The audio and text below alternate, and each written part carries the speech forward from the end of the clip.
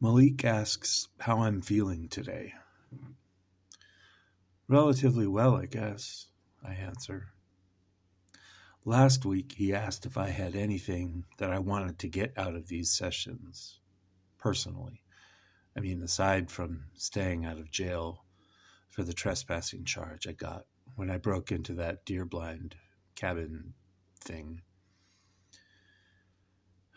I want to stop losing time, I said. We went on to discuss how these episodes upend everything in my life when they happen. I described a few of the events to him. He informed me that for the weeks we were court-ordered to be together, that this might be too large of a goal. He went on to ask what my intentions were about finding a place to live. I just shrugged and answered, I guess here in Marquette. He explained that if I stayed here and got onto the state Medicaid program, that ongoing therapy could be a possibility. Let me ask you, he said, when you're in the hospital after these episodes, when you've got medication, a place to sleep, a schedule, some social interactions, do you still experience these episodes? I thought for a while. I'm not sure, but no, generally. I don't think I have them. Okay, so let's talk about that, he said. You were hospitalized after this last event. What was the hospital like? It takes Rita a few hours to get the discharge papers organized. I think she wants to see how I'll act without restraints. I know the drill, and I behave. I understand I may present as someone capable of doing damage. I'm a big guy, 6'4", about 250 pounds. My size, though, is not a good indicator for how I will act as a person. I'm the furthest thing from dangerous, but when I'm manic, my overexuberance and energy, I'm sure it can come off as threatening. Marie Curie, who in the late 1800s as a woman discovered the elements radium and polonium, she said, "Nothing in life is to be feared. It is only to be understood." She made this observation before electric lighting was commonly available, let alone an electron microscope. Her notion on life relates directly to mental illness. We know more about the far reaches of space than we do about the inner workings of the mind. The doctor who oversaw my admission comes in to confirm that I'm medically stable to be released to the psych ward. He asks me again what month it is, who the president is, and what city I am in, which now I know. He scribbles his name at the bottom of some forms and utters the word, "Good luck," and then exits without looking up. A person in a blue polo shirt with "Transport Specialist" embroidered on the breast pocket shows up with a wheelchair. He asks, "Are you ready?" I'm sure he's just talking about the simple ride up to the 5th floor, but I'm lost in thought about what's ahead of me. I get up off the ER bed, hold my gown closed, and sit in the wheelchair. "Okay, my friend, looks like we're off to the 5th floor."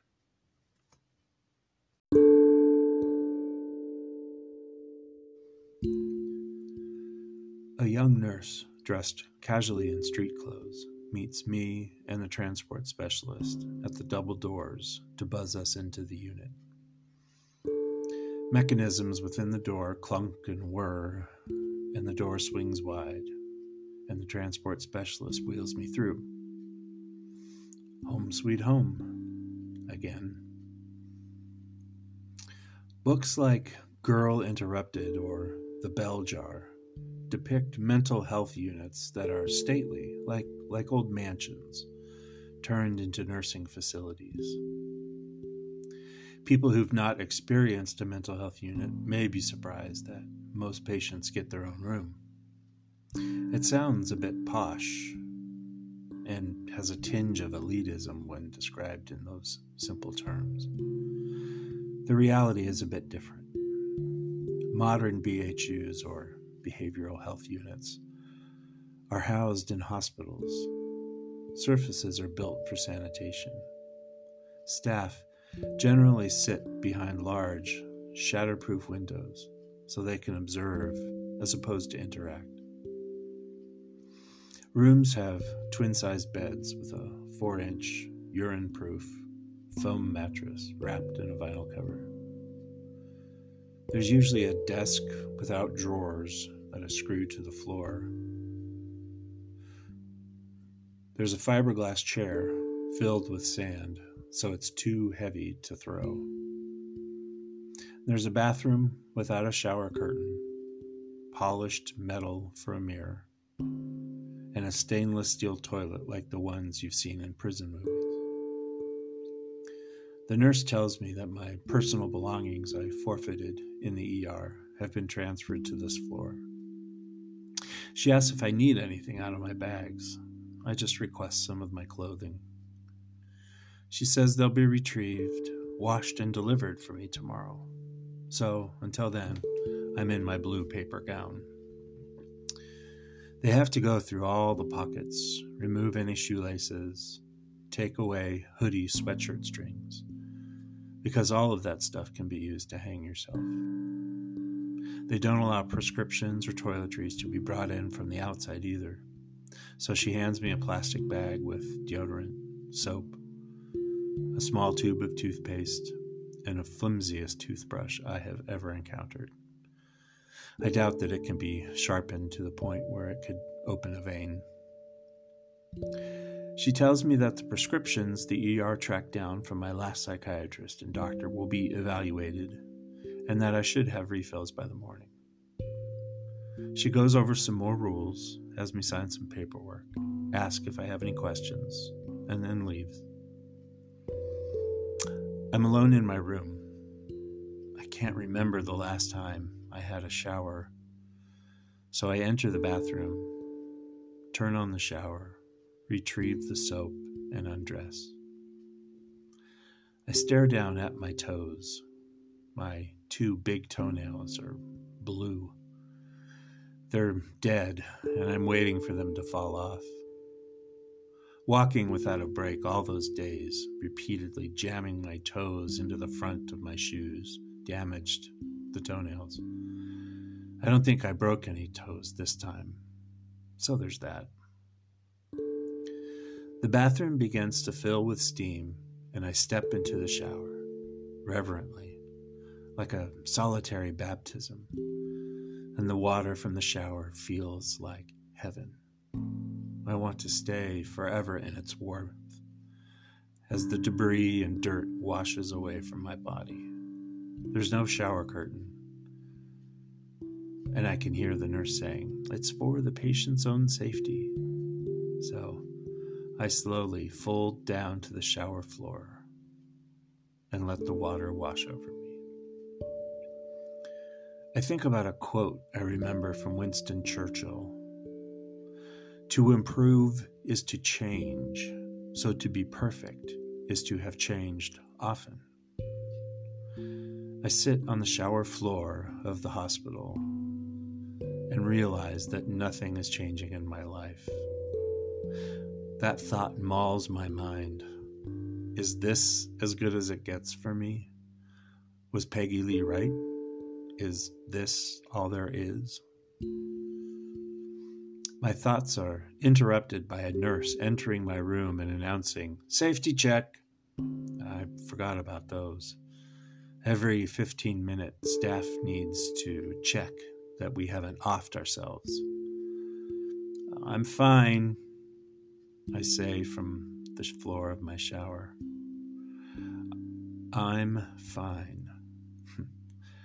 Two words that nearly always exist in opposition to the truth. "We have some medication for you when you're out of the shower." "Okay," I say, as if it's completely normal to have a stranger standing in the bathroom doorway while I'm crouched naked on the bathroom floor.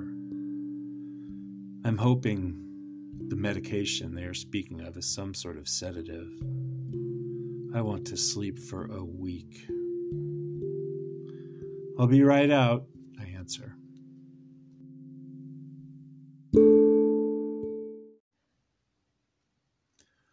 When I was transported onto the floor, the hallways were pretty empty.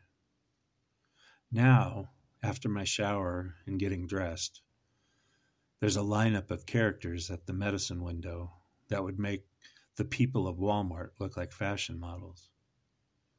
I'm completely unaware of the time, as I've been in a windowless ER bay without my phone, and now I'm standing here in a windowless hallway.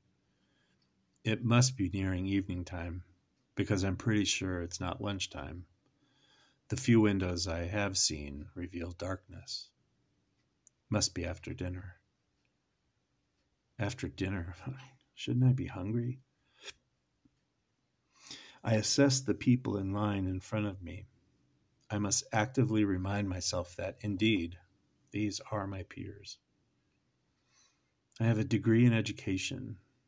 I minored in chemistry. How can it be that these people are my peers? It's like One Flew Over the Cuckoo's Nest, and I feel like McMurphy taking in the people at the card table. But the past means nothing now. This is my present. I might have begun my trek in life with the privilege of being male and white and educated. But childhood trauma and adult mental illness are the true equalizers. They don't care who you are.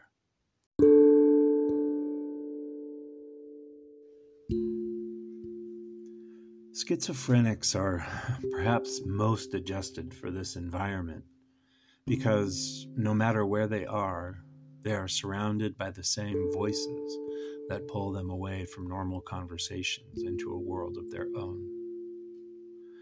The most annoying to interact with are those with manic behavior, like how I get.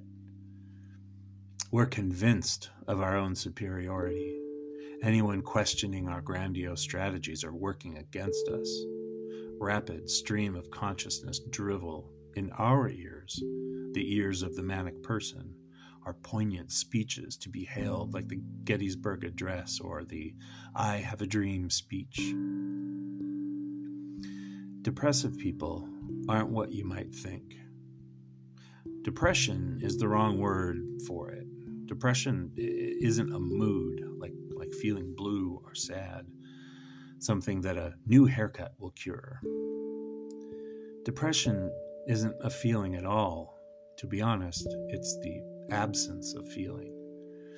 It's like seeing the light at the end of the tunnel slowly fade out until there's a darkness, void of feeling, except for the one insipid feeling that no longer being here might be the most reasonable response to life's circumstances. The ones you want to avoid, though, are the sociopaths. This can be difficult, though, because they often present as normal. You can have a perfectly normal conversation about politics or other daily events with a sociopath, only to find out from someone else they're in here because they just tried to kill someone or because they slaughtered a bunch of pets. There's also a smattering of drunks and addicts coming off of benders. It is ugly to be around these folks. Someone with the shakes after a few days in the detox unit is not pleasant to be around. They're mean, too. They're mean, though, because they're in pain. It usually takes a full week before they are tolerable. This is the remedy our broken healthcare system has created for the offcasts. Round them up into a collection of characters written for some dystopian version of the Tales of Canterbury. As I'm considering the people ahead of me, a woman, about 6 places in front of me with maroon, mussed-up hair, starts a gentle, slow sob. The man in front of her, with a trim body, crew cut, and teeth eroded by meth, turns around with a glower. An obese man, almost near the front, who is sitting on the floor Indian style, leads to one side and allows a preposterously loud flatulence to reverberate from somewhere beneath the folds of his sweatpants. Manic people laugh, schizophrenics smirk. The depressed don't hear it, and the sociopaths plot his death. Whatever anyone is doing, they all settle down as someone with the name badge of Nurse Carol comes around the hallway. She provokes a hush and a sensation of motion from everyone.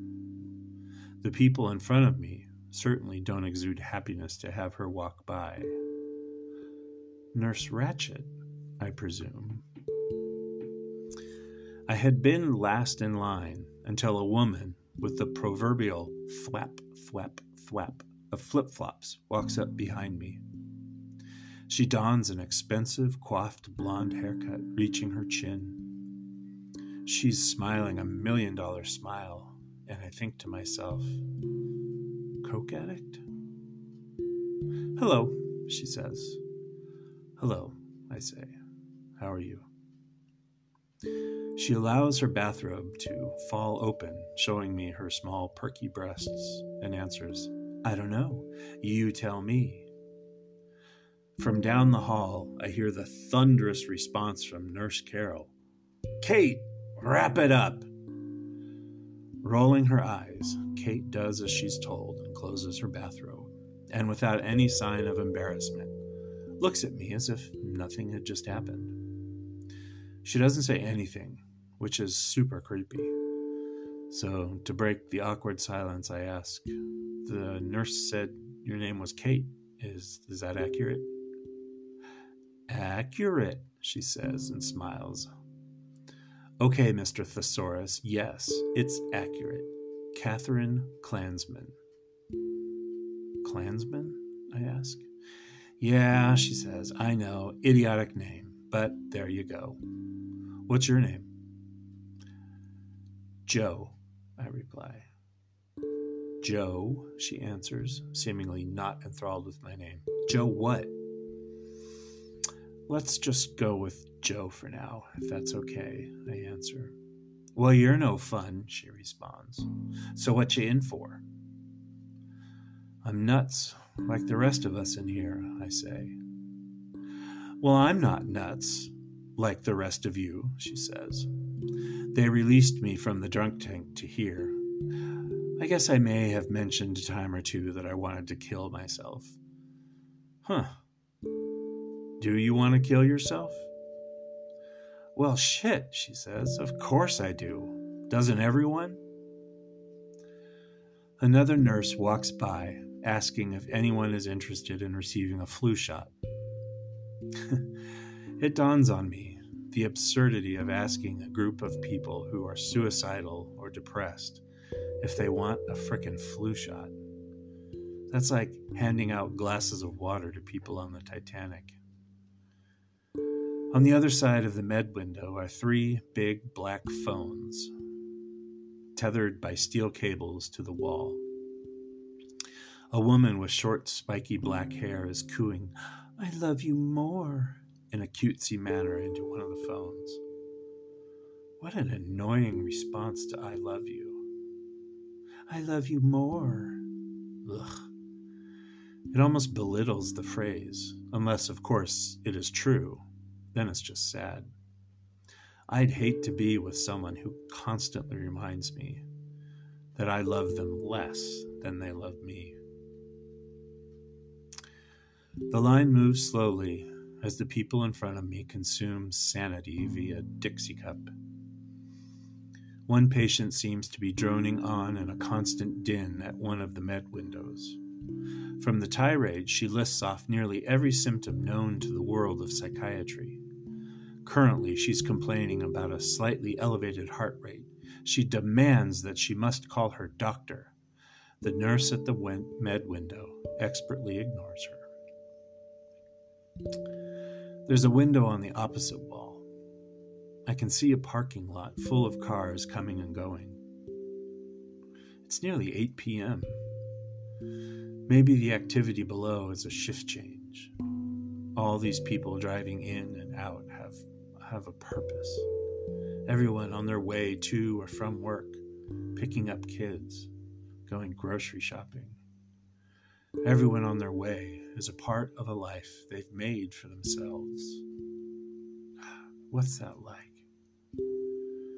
I remember at one time having a purpose, having connections. It's a memory, but it's there. Across the hall from the med window is a TV room. It has a big window, so the orderlies can do their safety checks without actually going into the room. There's an old guy who is impossibly thin. I think someone said his name is Kevin. Kate indicates that he's sobering up from a booze bender after his wife died.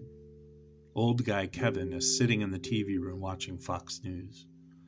I can't hear what's being said on the TV, but I can see him becoming more and more irate. Kate also notices the guy and just giggles. He's hilarious, she says, with the concern of someone watching an anthill before she stomps on it. He finally leaves the TV room, muttering about some guy who has 20,000 dead fetuses in his basement. Oh my God, that's gross, I say.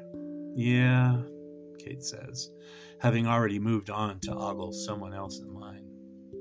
This big guy rounds the corner as if he's headed to get in the med line.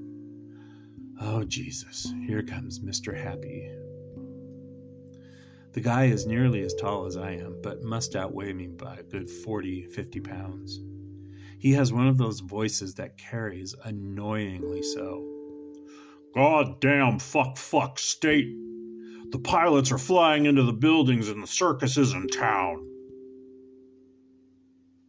He yells and then clasps his hands together in a loud clap, and then just walks off down the hallway. I'm assuming that if he were to keep turning right, he'll be coming down the hallway again in a few minutes. The woman on the phone with her boyfriend or girlfriend or whatever is still cooing like a pigeon fat with breadcrumbs. I detest a cheerful mood. It means the person isn't trying hard enough.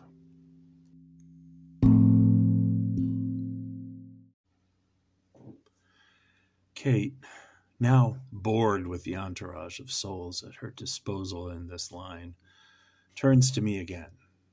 So, what's the worst thing you've ever done? Oh, shit, I answer. We are not going there. She hits me in the chest. Oh, come on.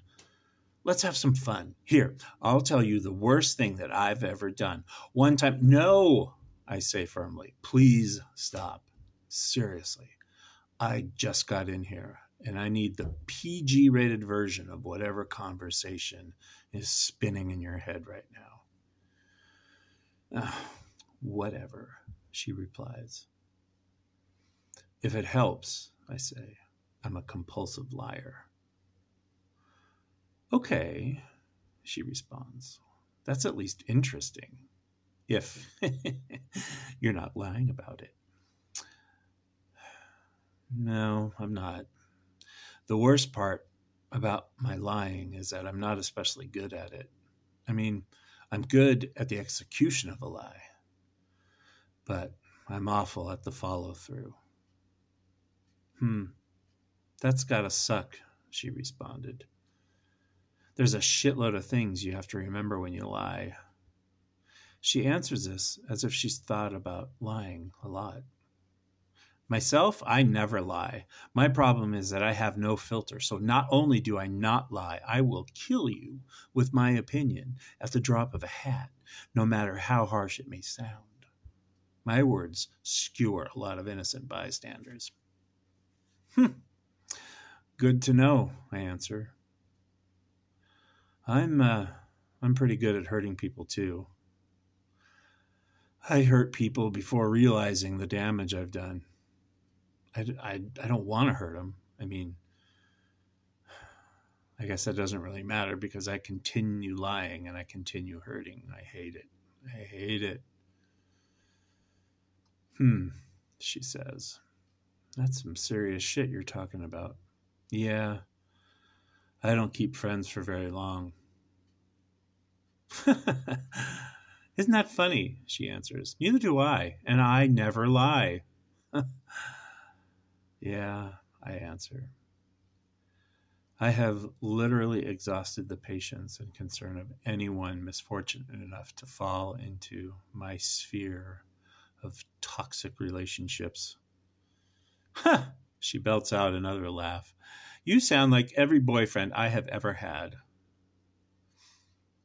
I arrive at the pill window for my Dixie cup of cure. Down the hatch.